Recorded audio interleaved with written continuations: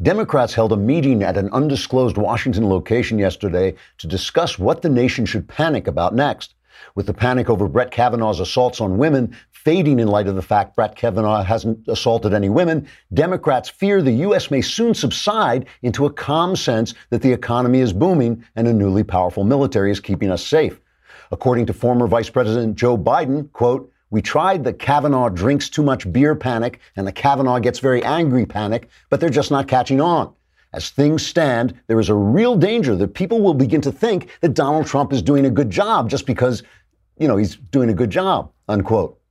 In a gathering with reporters after the panic meeting, Senator Chuck Schumer waxed nostalgic over previous Democrat panics, saying, quote, "It seems like only yesterday the Statue of Liberty was crying over some trivial immigration nonsense or other. And remember when repealing net neutrality was going to kill us all, and leaving the Paris Accord was going to kill us all, and leaving the Iran deal was going to kill us all? Man, those were the days," unquote. Sources who attended the meeting said the Democrats discussed returning to the collusion with Russia panic, but feared that might dissipate quickly in light of the fact there was no collusion with Russia. As one Democrat source who wished to remain anonymous put it, quote, "You can fool all of the network news departments all of the time, and some of the people some of the time, but eventually even CNN is going to catch on to the fact that we're just talking a lot of crap," unquote. Some ideas suggested for the new Democrat panics include the Stormy Daniels is spying for Vladimir Putin panic, the renegotiating NAFTA to our advantage is going to kill us all panic, and the too much world peace makes you flabby panic. As one anonymous Democrat put it, quote, "We really have to come up with something before the midterms so we can take back Congress and give the people something they can really panic about." Trigger warning, I'm Andrew Klavan, and this is The Andrew Klavan Show. I feel hunky-dunky, life is tickety-boo. Birds are winging, also singing hunky-dunky-doo. Ship-shape, tipsy-topsy, the world is zippity-zing. It's a wonderful day, hurrah, hooray! It makes me want to sing. Oh, hurrah, hooray! Oh, hooray, hurrah! All right, it is Thursday, the last day of the Andrew Klavan Show, the brink of the Klavanless weekend, but we have got so much going on. This show may go on for 3 hours. I've got so much to talk about. This coming Monday, October 8th, Daily Wire will be launching the new season of my podcast series, Another Kingdom, performed by Michael Knowles. If you aren't caught up on the first season, it'll be available Friday, October 5th on dailywire.com and on the Daily Wire's YouTube channel. Then on Monday, October 8th, and on every following Monday, subscribers to the Daily Wire will be able to watch new episodes of Season 2. This season, we've added a dramatic visual component you won't want to miss. I've seen the art. It's amazing. What if you're not a subscriber? Well, you have to wait until Friday to get the new episodes, and you'll only be able to enjoy the visuals at the start of each episode, not through the entire thing. So, that's new episodes with full visuals for subscribers on Mondays and the audio on Fridays for non-subscribers. Head on over to dailywire.com and subscribe. We just this minute, literally before we came on, we got the first look. What do we call it? A trailer. It's a trailer for Another Kingdom. I haven't seen it, but it's got me in it. So let's take a look at it. Hey everybody, I'm Andrew Klavan, and here's a first look at the amazing audio and visual world we've created for Season 2 of Another Kingdom. So now I was a hunted man. Hunted, haunted, broken-hearted. Whatever she'd been searching for in the look of mine, she'd obviously found it. What consequences? I asked again. I fought to stay focused on the real world, the motel, my swiftly approaching murder. I took one last glance around the blood-soaked room. Then I stepped through the veil into Another Kingdom.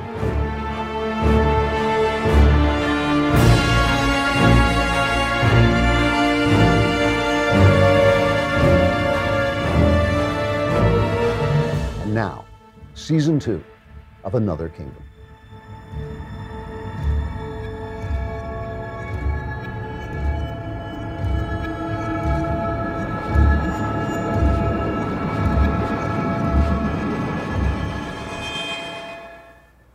That's very cool. It's very, very cool looking. All kinds of stuff is happening. I just hit 100K, 100,000 followers on Twitter. So I'm ready to be banned by Twitter. You don't want to have 100,000 followers on Twitter and be a conservative because they will censor you. And I just want to mention that this is the show where the future comes to rehearse. It's not that people steal my stuff. It's that they only think of it after I do. If you were here, you heard me talking about To Kill a Mockingbird and how that related to the Kavanaugh thing. Remember that? What was that like, Rob? 2 weeks ago, something like that? It is now the head op-ed in the Wall Street Journal is all about, hey, this is just like To Kill a Mockingbird. Yeah, I talked about The Crucible and then oh my gosh, it was on Fox News. They were playing The Crucible. And the people who have been here, including Michael Knowles, got his start on the show. Jordan Peterson was here when he had like 600 YouTube hits. Candace Owens came here before anywhere else. And now Jenna Ellis is blowing up. Jenna Ellis had a piece in National Review that's been on Hot Air and on Real Clear Politics. So this is the place to, this place saves you so much time. You can just get back to watching, porn and whatever else you're watching because you'll have already heard everything everybody's going to say. Especially you want to hear about BattleBox. BattleBox is this incredible subscription service. No girls allowed. This is a men's subscription service. A lot of these subscription services are full of samples and junk you'll never use, but not BattleBox. I got one. It is filled with tried and true field-tested survival, outdoor, and everyday carry gear, usable products that have been hand-selected by survival experts for you to carry, use, or add to your emergency stash. No kidding. This thing comes with a knife. You could gut an orc with this thing. You could just fight an entire battle. It introduces you to the best products, new gear, and innovative companies at a much lower cost than if you were to buy them individually. Go to trybattlebox.com/Klavan and pick the box you want. They start at just $25 per month. And by the way, there's no E in BattleBox. It's BATTLBOX. There is no E in BattleBox. So right now, our listeners get a free tactical knife. This is a beautiful piece of machinery when you sign up for your first BattleBox at trybattlebox.com/Klavan. Try BattleBox, BATTLBOX.com/Klavan. And right now, get your first BattleBox plus a free tactical knife at freebattlebox.com/Klavan. It's kind of a coincidence. There's also no E in Klavan. It's KLAVAN. All right. They have been digging into every possible aspect of Brett Kavanaugh's past. And finally, we have a confession. Here it is. I think I was a thug for a big part of my growing up. I got into fights. I drank and did and consumed substances that weren't always legal. Some of my behavior was self-destructive. I might drink a six-pack in an hour before going back to class. Wait a minute. That wasn't Brett. That was Barack Obama. That is amazing. An amazing piece of video, just reminding us. It actually is saying something important.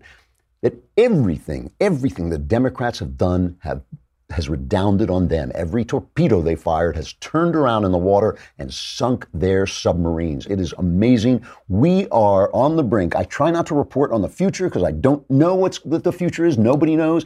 But it looks to me, it seems to me right at this minute that we are on the brink of one of the great political disasters in the Democrat Party's history. This is worse than that time they had to give up their slaves after the Civil War. This is really bad for the Democrats. The FBI thing is in, and just about everybody who's had a look at it, the FBI investigation into Brett Kavanaugh that they said, oh, this is going to be this is the thing, this is the one that's going to do it. It has come in, and according to everybody who's looked at it so far, it doesn't corroborate any of the stories that have been told about him, Christine Blasey Ford's stories. All of that stuff is going by the boards, and that means Mitch McConnell, cocaine Mitch McConnell, has now scheduled the vote. I believe it's going to be on Saturday, but he's filed the cloture report that he needs to have the vote. This, from the beginning, you've heard me talk about this a million times, even back during the primaries I was talking about this, that Donald Trump has this magical ability to make other people destroy themselves. He has this magical ability to make other people destroy themselves. Marco Rubio, remember when he went after Trump's hands, he was trying to sound like Trump and it just embarrassed himself. Even, Ted Cruz, who I supported, thought he could outsmart Trump, but in fact, Trump was actually out ahead of him all the time. Hillary Clinton, the media, now the entire Democrat Party. Why? Because Trump is Fight Club. Trump is Fight Club. You think you're punching the other guy, but you're really fighting with yourself. And this is true of Trump. Everything about Trump is them. That is the whole point of Trump. That's why he keeps getting them, because they think he's Fight Club. They think they're punching another guy, but it's really just them in the guise of Donald Trump. What do they say about him? He's rude. He's rude. He's nasty. But this is after 30, 40, 50 years of them calling us sexist and racist and homophobic and Islamophobic and every name they could think of. But they thought that was okay. That was okay because it was them saying it, and they're so virtuous. He's them. They're him. They're punching themselves in the face. It's Fight Club. They say, oh, he's sexist.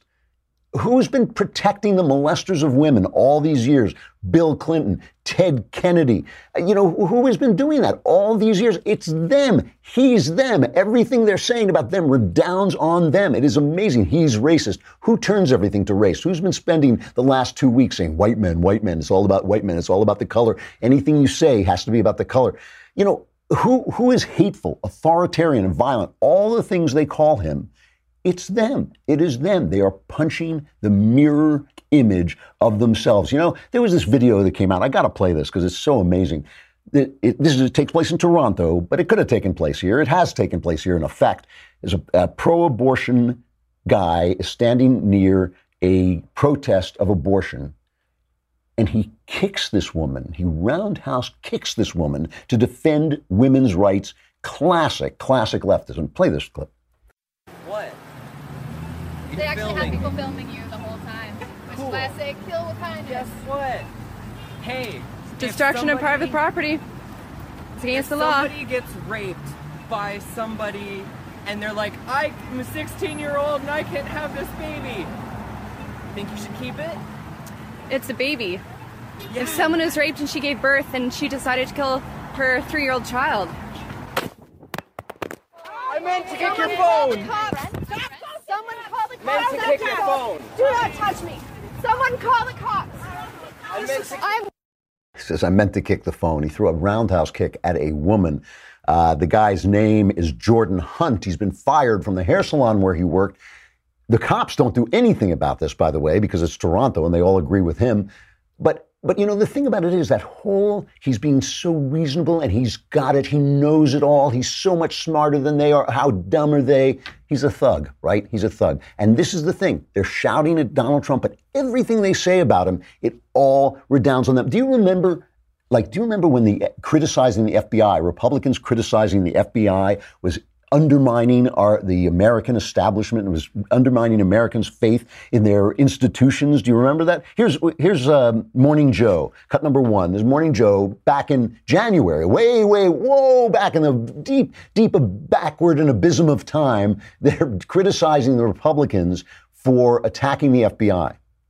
This dirty pool that is being played by members of the Senate and the House and the administration, you're undercutting the foundation of this democracy because you're supposed to preserve it.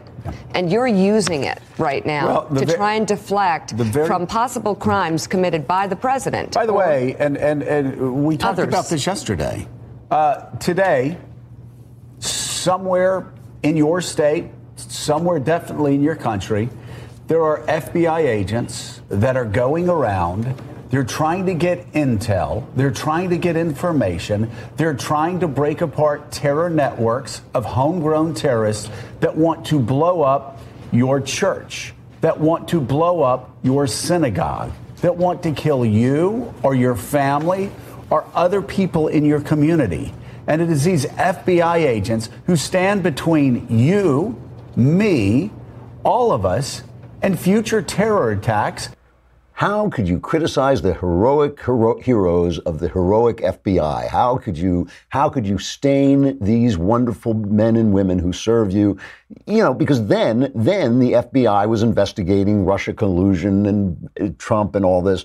Now they bring in this report that the Democrats begged for, this report that the Democrats said would be dispositive. This would solve the problem. This would be the thing that would clear or condemn Brett Kavanaugh. Here it is. Here's the report. It is finally here. It's not good enough. Remember, James Comey gave the marching orders to the FBI through the op-ed of the New York Times, which is where the left talks to itself. He gave the orders. He said, you can do this. You can get this information on Brett Kavanaugh. You can get this thing that the Republicans don't want you to get. Didn't turn out that way. Here's CNN covering, is it CNN? Covering the FBI, ABC covering the FBI report, cut 7. The FBI investigation of Judge Kavanaugh is under the microscope this morning. A new report claims the agency chose not to interview several people who knew the nominee in high school or college, and these were people who wanted to tell their stories. ABC senior national correspondent Terry Moran is in Washington with more. Good morning, Terry. Good morning, Robin. This FBI investigation was fast, it was limited, and several potential witnesses are now claiming it was incomplete. Overnight, potential key witnesses in that FBI investigation are speaking out. They're frustrated after they say they were ignored by agents investigating claims of drunken sexual assault by Supreme Court nominee Brett Kavanaugh. In a statement overnight, attorneys for Dr. Christine Blasey Ford, who accuses Kavanaugh of sexually assaulting her in high school, her lawyers saying, "We are profoundly disappointed that after the tremendous sacrifice she made in coming forward, those directing the FBI investigation were not interested in seeking the truth." So now, Trump is Fight Club. Before, the FBI was the heroic heroes of herodom, and now suddenly the FBI just cannot get the job done. What a bunch of incompetence. They're hiding the truth. What a conspiracy to cover up for Brett Kavanaugh. Every time they try to punch at Trump, they wind up with a fist in their face, their own fist in their own face. And, it's no good saying, well, it was wrong. Okay, well, maybe it was wrong when they covered up for Ted Kennedy leaving a woman to drown, but that doesn't make it right to go after, when Trump says something in a locker room, that's not a good argument. That's not a good argument. The rules of the fight are the rules of the fight. And if you're going to bring it this way, if you're going to bring the fight dirty, you're going to get dirty back at you. And that's what's happening. People are angry. They're tired of it. And why do I say it's a disaster? Well, for one thing, the enthusiasm gap, according to a new poll, the enthusiasm gap between Republicans and Democrats for the midterms has virtually vanished. The right is now thinking, hey, they could do this to anybody. They can do this all the time. They're going to destroy anybody who's a conservative. They're going to rip his life to pieces. I'm going to go out and vote. Trump is at 50%, according to Rasmussen. His approval rating is at 50%, which is really high for him and is above his disapproval rating. But listen to this. This is the thing that really gets me. Bret Stephens. Now, I actually kind of admire Bret Stephens. I admire his intelligence. I admire his look at the international scene. But he hated Donald Trump so much. He left the Wall Street Journal, basically, and went to the New York Times so he could take pot shots at Donald Trump. He has not said a good word about him. He has been a never Trumper. When I say never Trumper, I mean never with a capital N, Trump with a capital T. He hates this guy. Today he writes, for the first time, and he's writing in the New York Times too, for the first time since Donald Trump entered the political fray, I find myself grateful that he's in it. I'm reluctant to admit it and astonished to say it, especially since the president mocked Christine Blasey Ford in his ugly and gratuitous way at a rally on Tuesday. Perhaps it's worth unpacking this admission for those who might be equally astonished to read it. I'm grateful because Trump has not backed down in the face of the slipperiness, hypocrisy, and dangerous standard setting deployed by opponents of Brett Kavanaugh's nomination to the Supreme Court. I'm grateful because ferocious and even crass obstinacy has its uses in life, and never more so than in the face of sly, moral bullying. I'm grateful because he's a big, fat hammer fending off a razor-sharp dagger. And he talks about all the different things, and he says at the end that, I admit to feeling grateful that in Trump, at least one big bully was willing to stand up to others.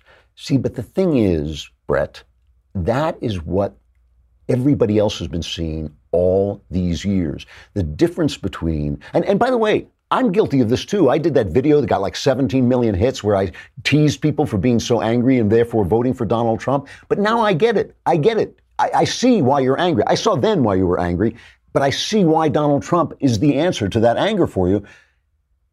The problem with Bret Stephens, the problem with so many of us who have a voice, is we don't understand what it's like to be in the majority of the people who don't have a voice. Bret Stephens gets to go in the New York Times every day and write what he has to say. I get to come to the Daily Wire every day and say what I have to say. It is a release. It is a sense that you can fight back. It's a sense of not being helpless. But what if you're a mechanic? What if you run a drugstore? What if you work in a real estate firm? And every day for decades, the press, the people who have a voice come on and tell you you're no good. You want to judge? Sorry, we can just throw an allegation at him and destroy him. We can just take him out, even without proof. And we can just throw aside, hundreds of years of Anglo-American jurisprudence out the window because we don't like them. We don't like you. We don't like your values. We don't like your Constitution. We don't like your history, your tradition, your religion.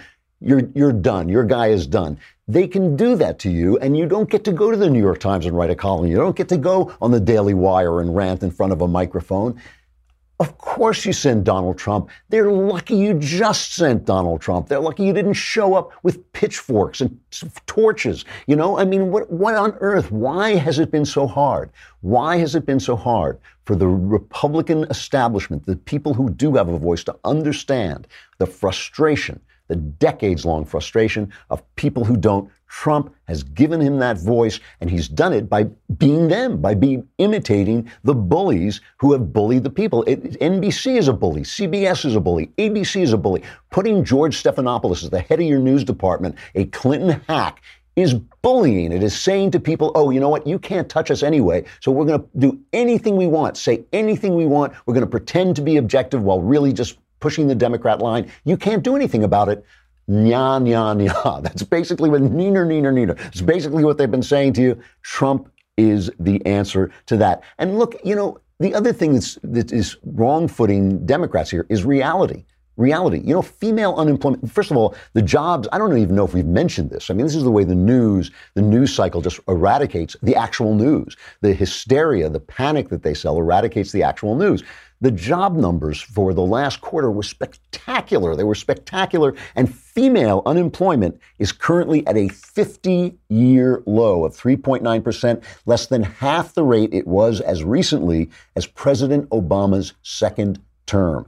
Cut in half. This summer, the female unemployment rate, I'm reading this from Breitbart, reached its lowest level in 65 years. When you consider how small the female labor force was back then, it's safe to say it's never been easier for a woman to find a job than it is today. So while the Democrats have been covering up for Matt Lauer and Harvey Weinstein and Bill Clinton and Bill Cosby and Teddy Kennedy, while they've been covering up, they also haven't been serving women. So Donald Trump curses. He hasn't treated women the way you would like a man to treat women over the years. He has been what he has been. Although he's been it openly, he wasn't pretending to be anything else. But his policies, the policies that he represents, have helped women. Plus, nobody has noticed this but me, The way they tell the story of the Trump administration is what a mess it's been. All these people have been fired. This one was fired. He brought in this one and fired. Everybody's fired.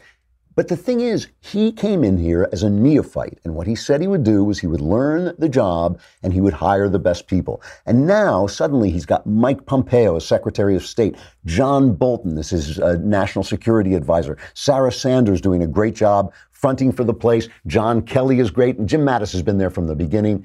Jim Mattis, he's just been cleaning up, and all of this stuff, ISIS, gone from their caliphate is gone. It's reduced to like an outhouse, one of those like port of sands, they have. That is the caliphate of ISIS at this point.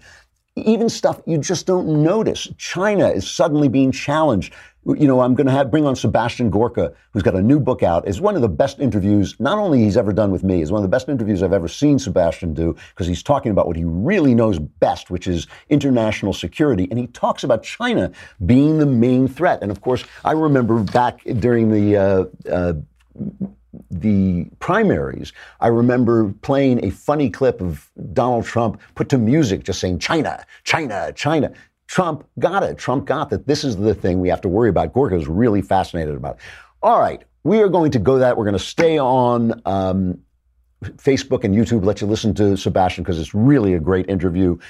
While you're here, though, flash over to thedailywire.com, to dailywire.com, and subscribe because you're going to get Another Kingdom. It starts tomorrow. you will really, it really is just, even if you just listen to it, the story is great, but the added visuals and animations that they've done are absolutely spectacular. You already know who Dr. Sebastian Gorka is, a Hungarian-American military and intelligence analyst. He has been a Fox News strategist, former deputy assistant to President Trump, and he's got a new book out, Why We Fight, and it's out next week, I think, right? October 9th on Amazon, but I'm sure you can pre-order it now. Like I said, a fascinating interview with Sebastian Gorka. All right, Sebastian Gorka, it's good to see you again. How you doing? Great to be back, Drew. Thank you for having me. So you wouldn't listen to me. I told you never to write a book, but you have. Why We Fight, Defeating America's Enemies with No Apologies. You're not that nice to that nice Mr. Obama. You kind of blame him for weakening our defenses. Is that a fair way to put it? I'm an equal opportunity offender, so I give Bush as almost as much grief as I give Obama.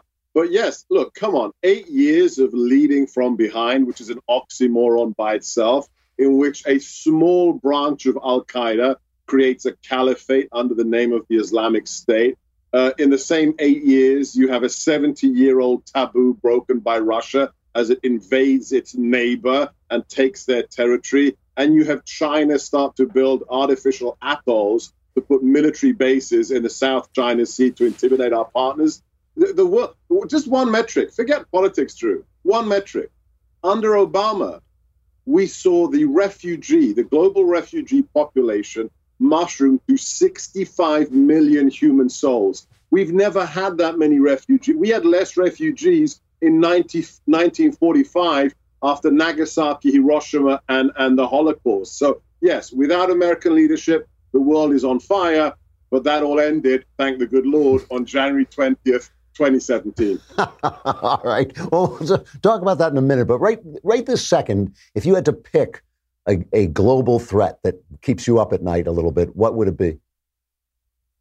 My time in the White House taught me one thing. So I came in there as a kind of, Bill O'Reilly called me a national security utility infielder. But my focus was counterterrorism, ISIS. But once you get the clearances, once you read the top secret SCI reports, I tell you, Drew, there's only one threat that America faces that is truly strategic. ISIS is being crushed. We'll deal with Iran. We're dealing with North Korea. We're going to put Russia back in its box. The only long-term strategic threat we face is China. And China has a plan to displace America by the 100th anniversary of the Chinese Revolution. And they've been working at it. Political warfare, economic warfare, military buildup. But the good news, again, is after a few weeks, we gave the president 3 or 4 classified briefings, and he came to the understanding that China is number one. But as long as we've got General Mattis at the Pentagon, I don't have many sleepless nights. He is a reassuring presence. They just sent him some of that poison. What is it? Ricin? Is that ricin? Right. Yeah. Right. I thought that's not going to work on him. You know? No, he mixed it into his gin and tonic. I mean, you know. He brushes his teeth with. So now you talk in Why We Fight. You talk about the depending on weapons, but also depending on ideas. Yes. You don't think China is not necessarily going to launch a military strike against us? No, they don't have the military capability to defend. Nobody does. Nobody comes close to us. We have a nation of 12 nuclear aircraft carriers. China has one diesel-powered one it bought secondhand from Ukraine. No, this isn't about frontal warfare. Their philosophy, it's called unrestricted warfare. It's indirect. It uses non-kinetic means. It uses things such as cultural warfare. Your viewers should Google Confucius Institutes and look at these series of institutes based in America that are pumping cultural messaging into the United States to undermine us. It's not just, the Alinskyeites that want to destroy Judeo-Christian civilization. It's also the Chinese. So it's political warfare. It's economic warfare. So it's not World War II. It's not Saving Private Ryan. It's this whole panoply of tools that will chip away at us over the decades. but not for the next 6 years, that's for sure. It's not as, I mean, the Soviet Union did this, and they did pretty well. They got Bernie Sanders in the Senate. That was a big win. After he took his honeymoon in the Soviet Union. That's exactly. Now, so you talk about the will to win, and certainly when you use the words "will to win," the face that appears in my mind is not Barack Obama's face, oddly enough. Does America still have a will to win? I point your viewers to perhaps the most historic speech the president has so far given, and that's the one he gave in Warsaw. The Polish government wanted him to talk downtown some highfalutin, fancy place. We said no. We wanted to stand right where the Warsaw Uprising began against the fascists. And it wasn't easy, but we got him there. And he gave this speech, and the penultimate paragraph is still sends shivers down my spine. He asked, the question of the age is, does the West have the will to defend the values upon which it was founded? And that's the question. That's the question. Under Donald Trump's leadership, we're going to claw back a position that we rightly had in the past. But what's going to happen to Europe? What's going to happen to all the other nations that share our heritage? That's another question. But if you look at the military, you look at the economy, we are now on an upward trajectory, which is quite stunning. But the will to fight, that's a deep philosophical, cultural question. We need at least another 6 years of rebuilding to get close to where we should be. When you say this, you remind me of Whittaker Chambers, that great book, Witness, where he really believed he fought communism by exposing a former communist spy. He fought communism by exposing Alger Hiss. But he always believed that the communists were going to win. And he really believed that we did not have what it took to stand up against them. Now, the fall of the Soviet Union certainly seems to have delayed that, but it also seems to have spread the idea of socialism like a virus through our culture. The fact that we're openly talking about it, the fact that the New York Times is touting the good old days of the Soviet Union. Do you see Trump is so hated by the mainstream elite? Do you see him changing the culture at all, or is he going to be a blip on our downward spiral? Well, look, Whittaker Chambers is one of the characters that I discuss in Why We Fight, because he truly was an American hero. He didn't wear a uniform, didn't carry a gun. But what happened, what's happening now to Judge Kavanaugh happened to Whittaker Chambers in 1948, a guy who was prepared to tell the truth in the first ever televised congressional hearing. And this man may have been a former communist, but they accused him of being a pedophile, a homosexual, cheating on his wife. They even accused him of being responsible for his brother's death.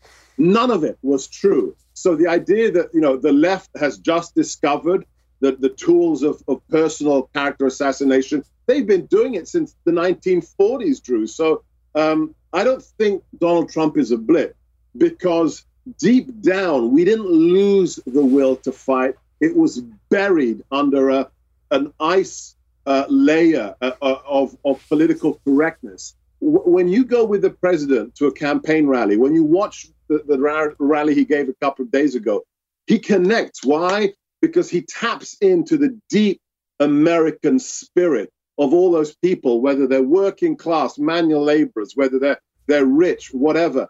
He says, look, we are the greatest nation on God's earth, and they know it in their gut. But now, Drew, the big difference is now you're allowed to say it. Yeah, that does make a big difference. It makes a huge difference, I think. I'm really interested to hear what you said about Islam, putting it so far beneath the Chinese threat, putting the Chinese threat so far above it. You've kind of spoken a lot in the past about Islam, and you've spoken very honestly about the threat of Islam. Would you now agree there were a lot of people, Obama among them, who said that we are falling into their hands when we overemphasize the threat of terrorism, that not that many people are really killed by terrorism, but the problem with terrorism is indeed the terror that it spreads. Do you think that that's true, or do you think they still represent, at least radical Islam still represents a genuine threat to the country? Oh, what I call the global jihadi movement absolutely represents a threat, but it's not on the scale of China. You have to take it seriously because what happened on September the 11th, we had a handful of guys kill 3,000 people in 102 minutes.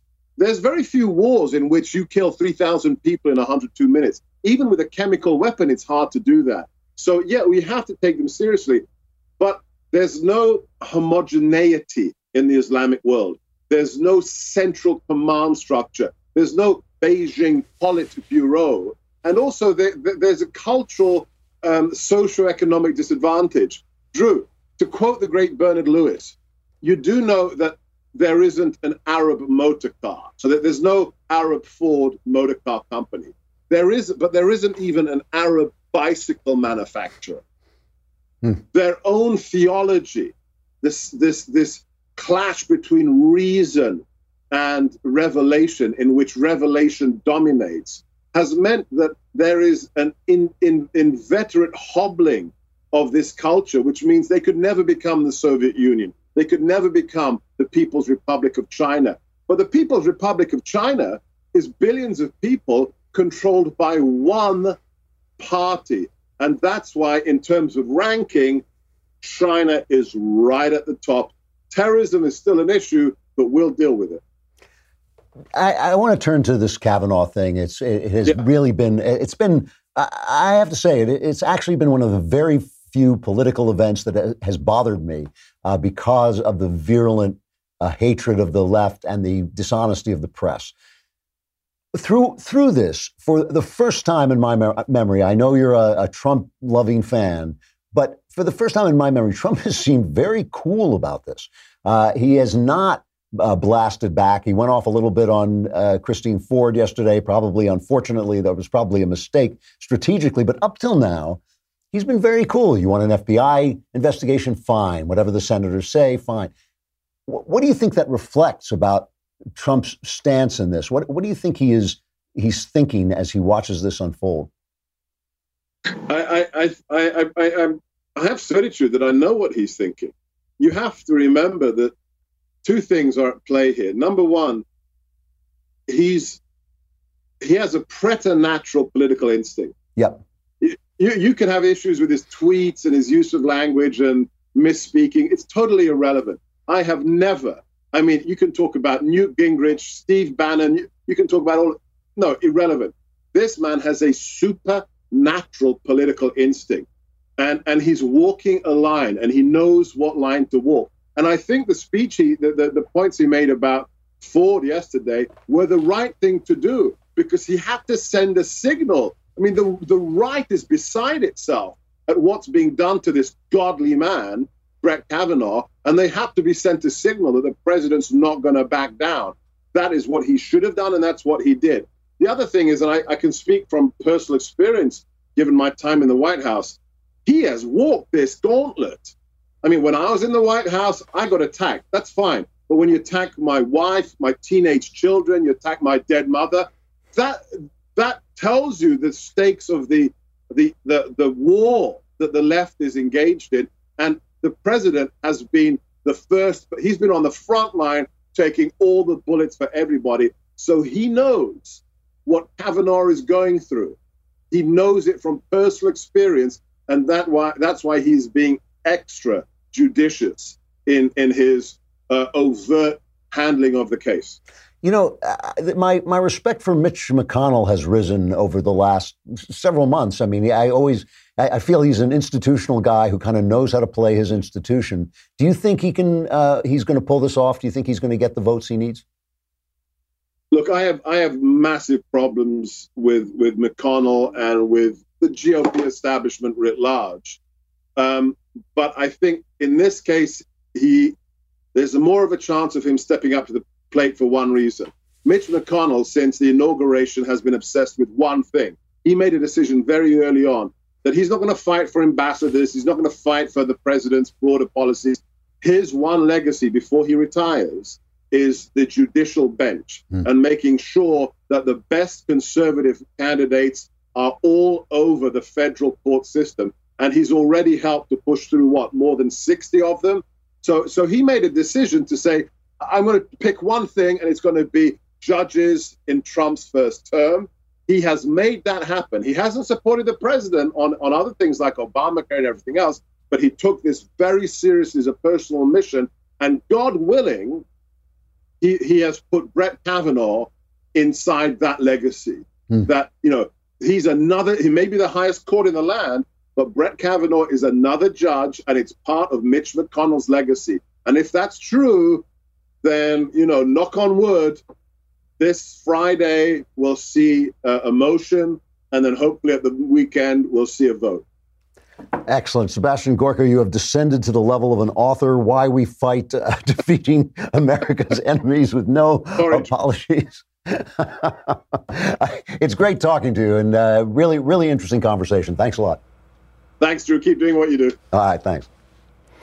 All right, really good interview, really smart guy. All right, I just have to mention that that test that went off yesterday where the president had a means now of sending to all our cell phones, and there's been a lot of hilarious stuff going on about that.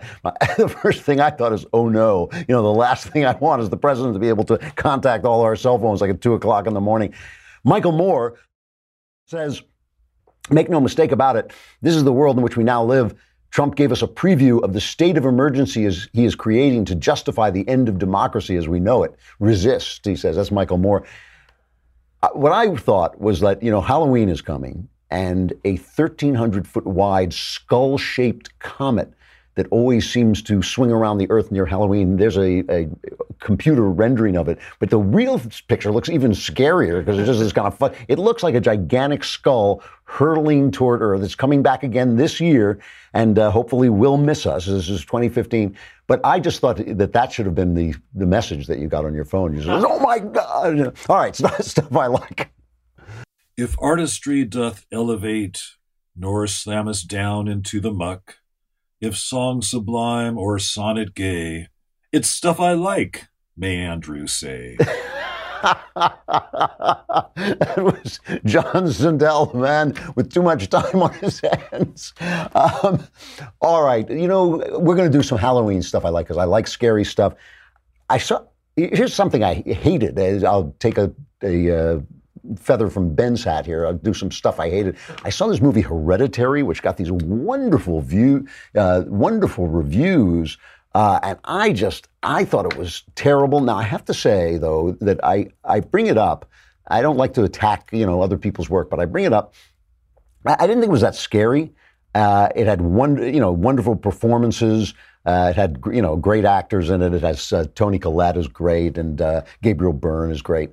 And it's about a mother of a matriarch of a family dies, and then all this evil stuff starts happening, and what's it all about? And I asked a lot of people, I don't like horror movies. I don't like gore and bloodshed. What I like is spooky stuff. I like stuff that just makes you feel give a little shiver and kind of feel disturbed. And everybody said, oh yeah, that's what this is. That's what this is. It's a gore fest. I mean, it's just like people's heads being cut off and children say, I can't stand that stuff. And I didn't find it that scary on top of everything else. What I like, though, is stuff that just really creeps up behind you. And I have been reading a lot of Susan Hill this year. Susan Hill is the woman who wrote the novel Woman in Black, which became the famous two-hander, I think it's a two-hander play in London, which has now been running, I think, since Queen Elizabeth, the first Queen Elizabeth was queen. It has been running there forever. I've told this before, but I went and saw it. I just walked in off the street one day and went to see it, and I just thought it was absolutely wonderful. Just a simple, old-fashioned ghost story. And I stood up during the first act ends with a big scare, and it really got everybody in the theater. And I stood up, and as I stood up, my chair, it was a theater chair, folded up and caught the woman's in back of me, caught her foot in the chair, and she let out a shriek like a girl in a horror movie, and I just went through the roof. It was like everybody was so on edge. But, I went and I read the novel Woman in Black, and at the time, I don't think I was paying enough attention to it, and it didn't get to me. But I decided I kept hearing so much good stuff about Susan Hill, And by the way, I'm on her Twitter feed, and I think she's a bit of a Tory, so she's one of us. So I decided to go back and read her stuff again. I've been reading it all year, and I just think it's wonderful. I think she is a modern master of the old-fashioned ghost story. And let me recommend one of her stories. It's in a collection called The Traveling Bag, but the story is called The Front Room, and it is a deeply, deeply disturbing and creepy story about a couple who goes and hears a sermon at church, and the pastor quotes Isaiah, "Share your bread with the hungry and bring the homeless poor into your house," and they are moved to do an act of kindness. And you know the old saying, no good deed goes unpunished. That is what happens, and it is just a eerie and spooky and philosophically disturbing story, The Front Room by Susan Hill. It is definitely stuff I like. All right, that is it for me. The Klavanless weekend is upon us, but not utterly Klavanless, because Another Kingdom Season 2 is coming. You will be able to watch the whole Episode 1 on Friday, and Episode 2 will be available. Part of it will be available for everybody. You'll be able to listen to the whole thing, but you can watch the animations and stuff like that, all the other wonderful stuff they've added to it, if you subscribe to dailywire.com, which you should anyway, for the simple reason that we want your money. All right. When we get back, we will probably have had the vote on Brett Kavanaugh, so there'll be a lot of exciting stuff to talk about. If you can just stay under your bed until the Klavanless weekend is over, survivors can gather here on Monday. I'm Andrew Klavan. This is The Andrew Klavan Show.